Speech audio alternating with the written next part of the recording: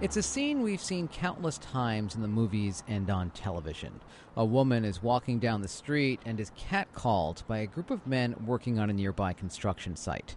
It's typically portrayed as a laughing matter, but that kind of behavior is rooted in a much more serious issue. Good morning, I'm George Bodarky, and this is Cityscape on 90.7 FM and WFUV.org. Today, we're taking an up-close look at the issue of street harassment. It's a matter that primarily affects women, but also extends to other demographics. With us in the studio this morning are members of organizations that work to help combat street harassment. First up is Debjani Roy. She's been an advocate working to end gender-based violence for more than a decade. She's currently the deputy director of the anti-street harassment organization Hollaback. Debjani, thanks for joining us. Thank you. Brittany Brathwaite is a community organizer with Girls for Gender Equity, a Brooklyn-based grassroots organization that's committed to the physical, psychological, social, and economic development of girls and women. Brittany, thanks for coming in. Thank you. And Joe Samelin is with us. Joe is outreach manager for the Disaster Distress Helpline, the only 24/7 national hotline providing year-round disaster crisis counseling. Joe has been working on issues of gender-based violence for over 15 years with organizations such as Day One, Steps to End Family Violence, Men Can Stop Rape, Safe Horizon, and others, including currently being a blogger for Stop Street Harassment. Joe, thanks for joining us. Thank you. So let's begin with the definition. Debjani, how do you define street harassment? Well, we define it as non-contact, unwanted sexual or advances of a sexual nature, and it could include acts that sit on a spectrum of behaviors. It could start with things like verbal harassment, leering, catcalling, whistling, lip smacking, but can escalate into things like following, and then into things like groping, touching, grabbing, and to things like public masturbation as well. Joe and Brittany, do you share that definition, or do you have a different definition of street harassment? Brittany? No, we definitely do at Girls for Gender Equity.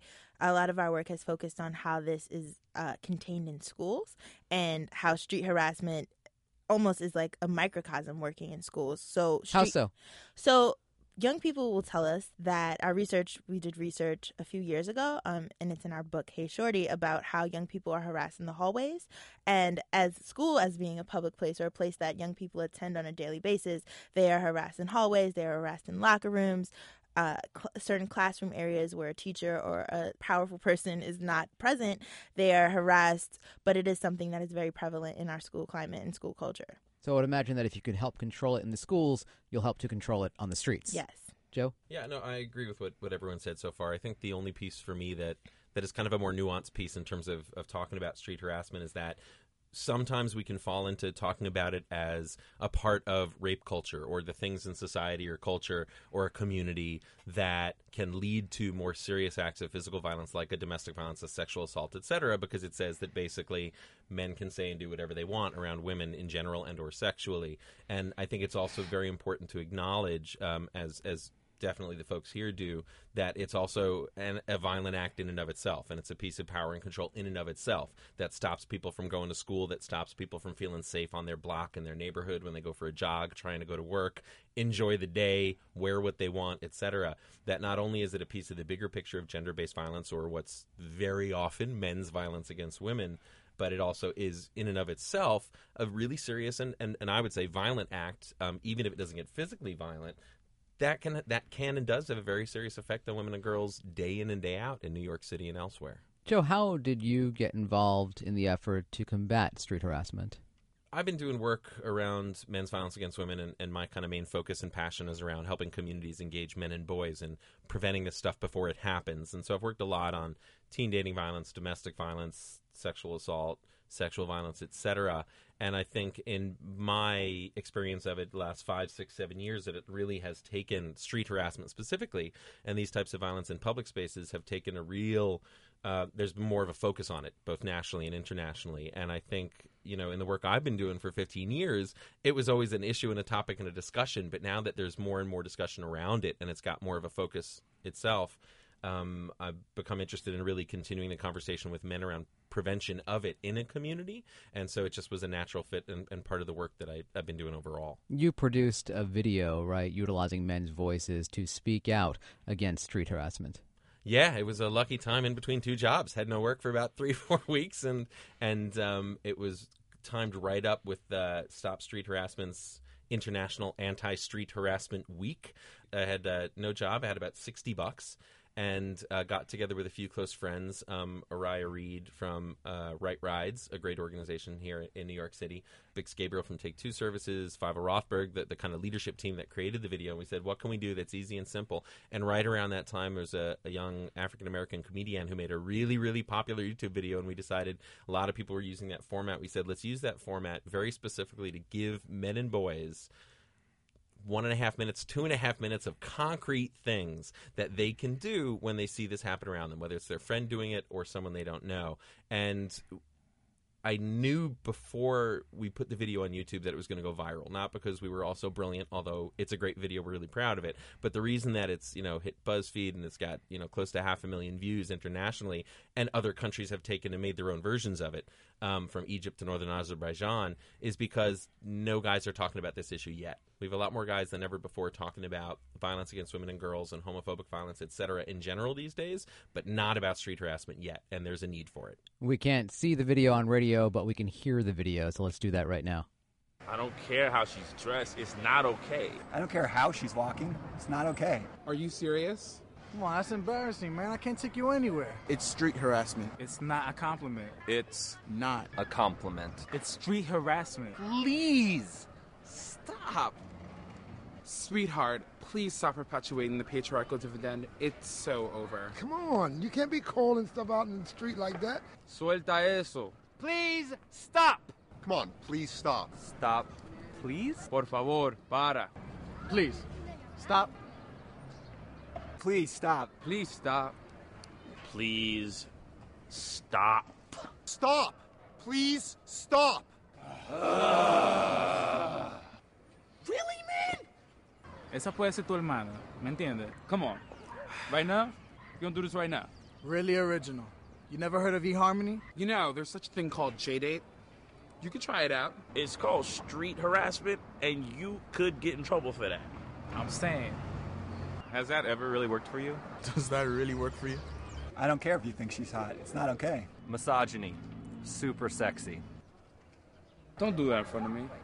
You don't do it at all. Bro, you're giving Dominican men a bad name. Yo, you're giving the Bronx a bad name. Come on, son. You're giving Queens a bad name.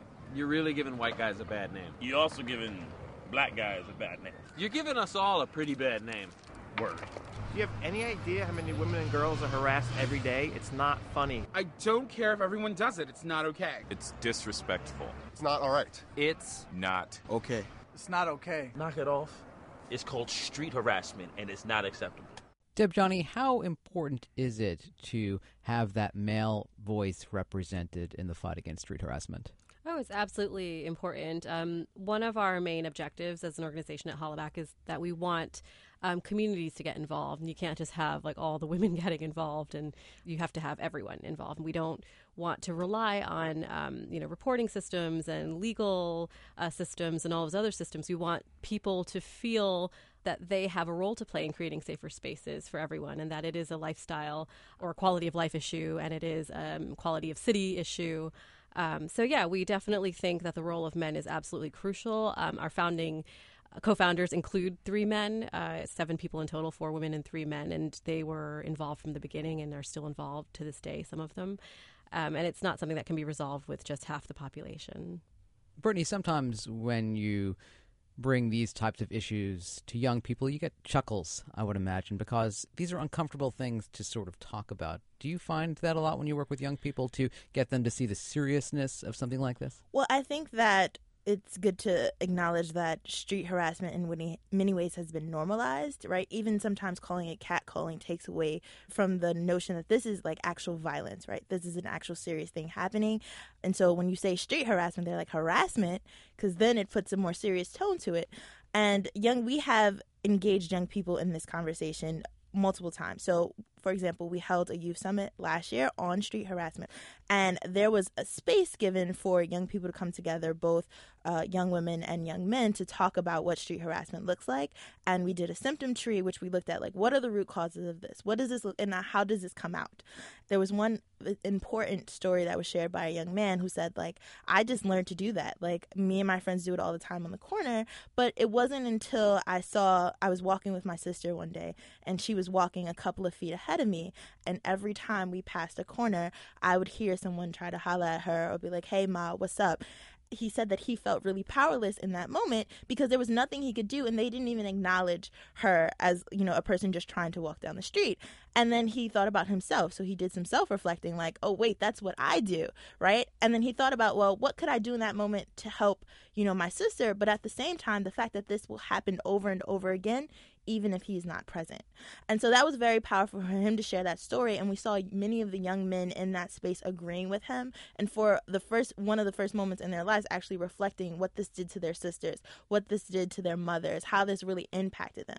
And another event we were able to hold was Bring Your Brother Day. So our young women who are organizers with us, Sister in Strength organizers, they brought their brothers to have a conversation. And it was a space where they got to reimagine what it was like to hold public space, to engage in public space with young women for the first time. What does that look like? How do you have a conversation with someone without being like, hey, can I get your number? Right? Not a name, not how are you? Because that's what they, like, a lot of defense is like, I just want to know how you were doing today. But no, you start with a number. Young women are not numbers. And that was very critical for us to, like, see that happening in young people for the first time, not to just hear about it or know your rights workshop, but actually engage in conversation about what this looks like for you. And so it was really serious. It was, there are a couple of chuckles because you feel uncomfortable, but a lot of that is very important, too, to have that space where you're allowed to feel uncomfortable. Debjani, are people affected by street harassment mostly younger, or does it affect all age brackets? I think it affects all age brackets, but I do think it's one of the first experiences people have of any form of violence. So it does start quite young. We have people sharing stories on our blog as young as 8 years old, 7, 8 years old. Wow. Very young, on their way to school, walking to school and having someone in the car creeping along beside them or following them or making comments. I worked with a couple of women in high school a couple weeks ago who were telling me that when they get home every day, they check in with each other to make sure they got home safe. So it affects people at a young age. It's usually the first time they experience it, but it continues on later in life as well. As people are going to and from work, it actually does affect a person's ability to focus and concentrate on work if they have to worry about how they're going to get home later on that night. Or it can affect people in terms of their plans for the weekend or in the evenings. Like, should I go out at a certain hour? Should I go home alone? Should I get a cab? There's so many things we have to think about, like in terms of what we're going to wear or what route we're going to take, and if we should take public transport, and if we should be with someone. So it affects a lot of age ranges, but it affects every aspect of, like, what decisions we're making when we go out and when we go to school and to work. How often do women blame themselves? You mentioned thoughts about what will I wear, what should I wear. Is there a lot of self-blame in there? Well, maybe I should have been wearing that outfit. I think we're living in a climate for so long where that is the common narrative, where people from, like, externally are telling us that. That's the message we're getting from the media, from even, families and friends. I often refer back to my community. This is an idea that's inherited over generations, like the messages I got from my mother, she inherited from her mother, and, on and on and on, that if this is happening to you, if you're getting this unwanted attention, then your job is to cover up or not come home late or take a cab. So that's the message we've been given, a lot of us growing up. And it takes, one person to say, no, not anymore. I'm not going to continue passing on this message. So that's definitely the problem. I think it's a great point, and I agree with that. And I think all of us probably across the board, whether it's domestic violence, sexual assault, and sexual violence in a broader sense, and street harassment more specifically, see that in terms of, for me, the way I like to talk about it is narrowing down and really defining the difference between kind of prevention or primary prevention and risk reduction. When we talk about all the stuff that most people get, college students get, people get, the media says, et cetera, about watch how you dress, watch how you drink, watch where you walk, don't walk unlit, have your keys in your hand, always wear heels so you can use it as a weapon, never wear heels because you can't run in them, et cetera, and all these, a lot of them problematic and maybe not so true pieces of what are actually risk reduction. It's something that we can do to maybe individually, women and girls especially, but anyone at potential risk for some kind of violence can do to help kind of keep ourselves as safe as possible. And yes, we're all responsible to keep ourselves and hopefully each other as safe as possible in life. That said, that's not prevention. That's not preventing it from happening in the first place. And the problem is that we as a society as a whole, we as law enforcement, we as colleges and universities very often pitch risk reduction, self-defense classes, etc., as prevention. That's a problem. We know that difference between, for me personally, that difference and really dialing down on the nuance of the difference between risk reduction and primary prevention becomes really important in trying to address this issue overall. Have you talked with men, Joe, who simply feel that this kind of behavior is innocent? They don't mean anything by it, kind of as Brittany was saying. Yeah, all the time, personally and professionally. So for me, the way I like to say it personally is, most men don't commit overt acts of violence against women and girls. Most men choose not to commit these types of acts. That said, street harassment happens to the overwhelming majority of women and girls that I know in my life, and most studies and research that are coming out now show that's true as well. The majority of men that I engage are men who don't necessarily engage in these acts, who wouldn't commit overt street harassment in terms of kind of threatening or sexually graphic, etc., but might start up a conversation and talk to someone and do maybe intend it as complimentary. The conversations we have to have then are what do you feel as a conversation? What do you feel gives you that right in a public space to go and talk to someone and start a conversation, etc. If they say no thank you, either verbally or non-verbally, what's your reaction there, right? Because that's one quick way you can get through kind of the BS of, oh, I meant it as a compliment. If the target of your compliment doesn't respond the way you want or at all, how are you going to react to that? Because if it really was a nice compliment and, hey, you have a pretty smile, let's see it more, or something along those lines, or hope you have a nice day or nice dress, or what book are you reading, and you react harshly, then there's something else going on there. So I think the question is for a lot of guys is really, why do we stay silent about it? The majority of guys who don't commit street harassment, to really examine ourselves and each other about why can't we say, hey, what you're doing right there to everyone that passes by is making me feel uncomfortable. Can we talk about that for a second, right, and engage in that deeper conversation about is it a compliment or not? The short answer is no, it's not, because the impact outweighs the intent of how you meant it, and that's what it's hard for guys in public spaces to really understand, that impact over intent piece. You're listening to Cityscape on 90.7 FM and WFUV.org. Good morning once again. I'm George Bodarky. Today, we're taking a close look at the issue of street harassment, an issue advocates say has become an unfortunate way of life for a lot of people in New York City and must be stopped. With us this morning are Debjani Roy, Brittany Brathwaite, and Joe Samelin, all who are with organizations that work to educate about and prevent street harassment. Debjani, what does the law say when it comes to street harassment? Is it a punishable offense? I think if you look at the spectrum of street harassment, and I'm not a legal expert, but if you look at things like public indecent exposure and groping, grabbing, those sorts of things, like, sure, they are considered crimes, but what happens when you report is a whole other story. First of all, like, we don't think that that's something you must do, that you must actually report when something like that happens. I was recently in a situation where someone was publicly exposing themselves to me on a pretty empty subway train, and I had a woman give me so much grief about not going to the police. Why didn't you go to the police? Yeah, it's a good question. At that time, what I needed was to share my story. I actually was able to take a photograph of him. I wanted to share my story. I wanted to upload the photo. I did that on the Hollaback site. I shared it on my Facebook page. And what was important to me at that time was to get support from my community and from others, and to have a space to share my frustrations, to have experienced this sort of thing on my way to work, because it was pretty traumatic, actually. It was empty, the train, and he seemed very agitated, and I didn't know what was going to happen next, so it was pretty scary, but I didn't feel comfortable going to the police. I didn't think that was what I needed necessarily.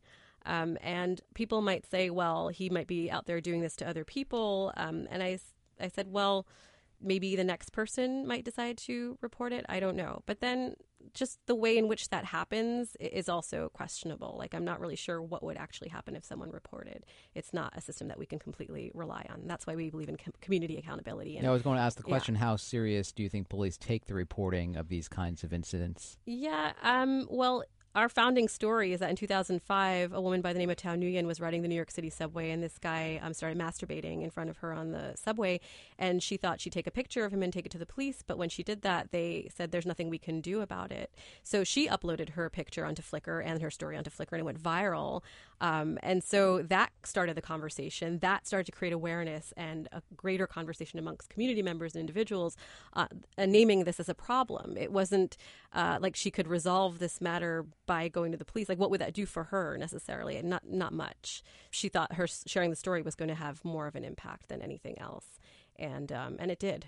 It started Hollaback. So you're really relying on the internet and mobile applications to help shed light on this issue. Absolutely. We're working at the intersection of social justice and technology, and we feel having an app, and we're organized in 79 locations around the world. So anyone can download the app for free who has an an iPhone or an Android, and they can report their story to us in a blogging platform in real time, where they can actually share their real feelings about what happened rather than having to fill out any forms or anything like that. They can actually have a platform to say the things that they wish they had said, and to also seek out and find community online to see that other people have experienced this. This is what other stories look like. They're not alone. This is not an isolated experience. This is actually a systematic, greater global problem.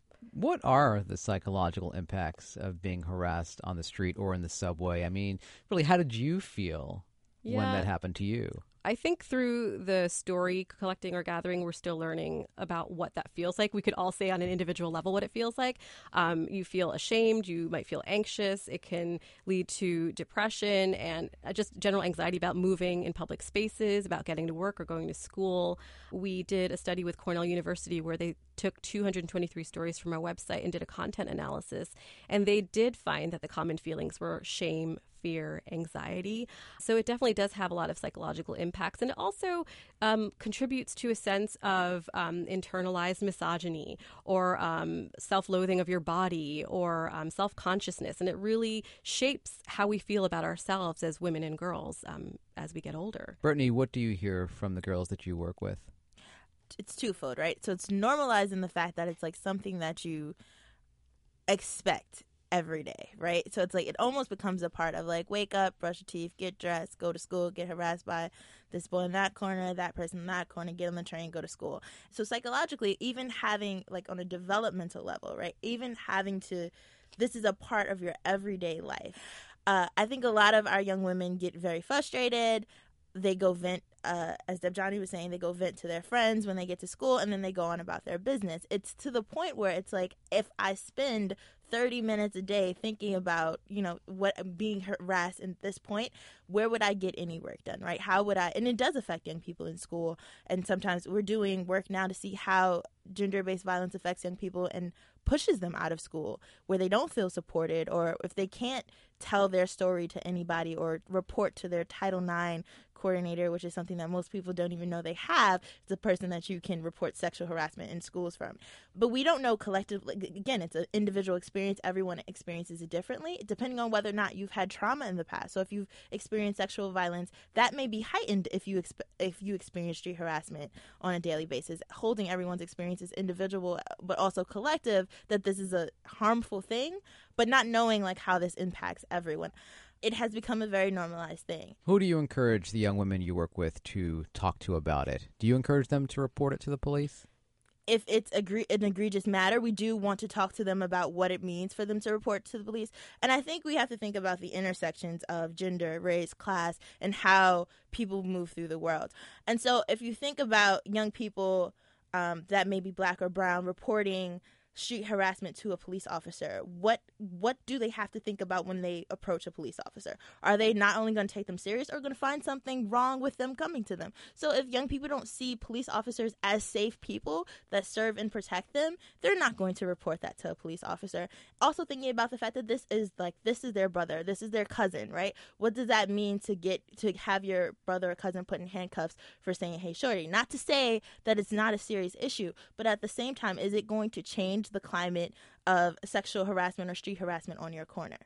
We take time to have real serious conversations with our young people about the intersections of these things and the ways that we can hold communities accountable and we can solve our own issues without having to bring in law enforcement who may not do anything about it to begin with. One area that we haven't yet talked about is how street harassment specifically affects the LGBTQ community. And I know this is a big issue. Debjani, how does it affect the LGBTQ community? I think harassment, and of course, like we, lump LGBTQ all together into one category, but it definitely looks very different. I feel like there is often no mistaking that it is a compliment. It often is homophobic remarks or hateful remarks, or if you're like non-gender conforming, it's remarks about your attire, your gender presentation, and it could be obviously very, very intrusive and very threatening. And I think there is even more a greater fear of escalation. In the last couple of years, there have been a lot of homicides that have taken place here in New York City, targeting trans women of color. A woman by the name of Isla Nettles was murdered in West Harlem, because the guy who started he didn't see it as harassing. He was trying to pick her up. And then once he realized that she was trans, he viciously attacked her, and she was in a coma, and then she ended up passing away. So the risks are much greater.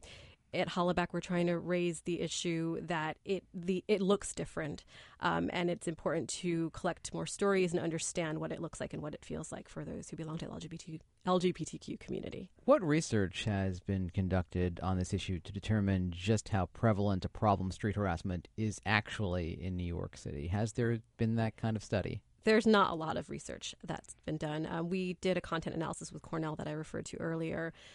We belong to a collective called NYFST, New Yorkers for Safe Transit.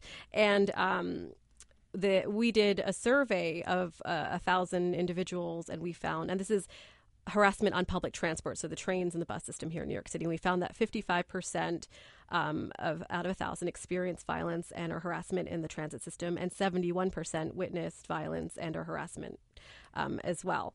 And then we did a sort of analysis of the demographics of those who experienced this harassment, and 72% of those who experienced violence felt targeted because of identity perception. 83% of that was based on gender, 40% was based on race, 35 on age, and 25 on sexual orientation.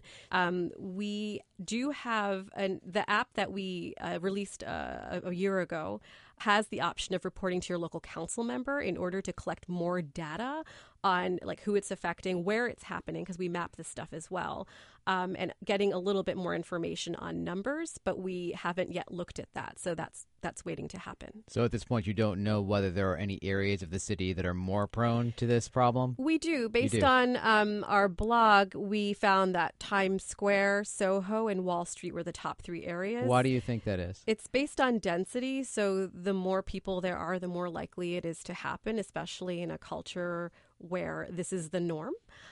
So those are the top 3 areas that we found through the mapping. Let's end with one piece of advice from each of you, a piece of advice for someone who may fall victim to street harassment. So, Debjani, let's start with you. I think the most important thing is to know that you're not alone, and if you're not okay with it, that's what most people feel. And we also want to say something on bystander intervention very quickly, that if you see it happening, there are so many things you can do. Just checking in with the person afterwards to make sure they're okay decreases their trauma significantly, and that makes them also feel like they are not alone. Joe? I have to flip that and talk to everybody else, not the targets of it, and say, especially engaging men and boys, think about the issue, learn about the issue, talk to people about the issue, check out stopstreetharassment.org for a lot of ways that men can get engaged in prevention, reduction, intervention, support of folks who are targets of street harassment. And really think, I'd say to guys who are listening, think about why it's an issue for you. Really think about how it affects us as men. Brittany? I would tell the survivor of this that, you are not alone. You, as Debjani said, that there is a place or a space that you can find, whether it's a friend, a teacher. We working in schools is look to someone there, the most immediate person that you can find and trust, and tell them about it, that this is not this. We cannot normalize this, right? This is not supposed to be as simple as brushing your teeth. It's not supposed to be a part of your day. I can't say that enough. Brittany, thanks so much for coming in. Thank you. Joe, thank you. Thank you very much. Debjani, thank you. Thanks so much. Debjani Roy is the Deputy Director of the anti-street harassment organization Holla Back. Brittany Brathwaite is a community organizer for Girls for Gender Equity, and Joe Samelin is outreach manager for the Disaster Distress Helpline and a blogger for the organization Stop Street Harassment. And that's all the time we have for today. If you want more Cityscape, you can hear past episodes in our archives at wfuv.org/cityscape. We're on Facebook and Twitter as WFUV Cityscape. My thanks to senior producer Veronica Volk and producer Taylor Nolk. I'm George Bodarky. Have a great weekend.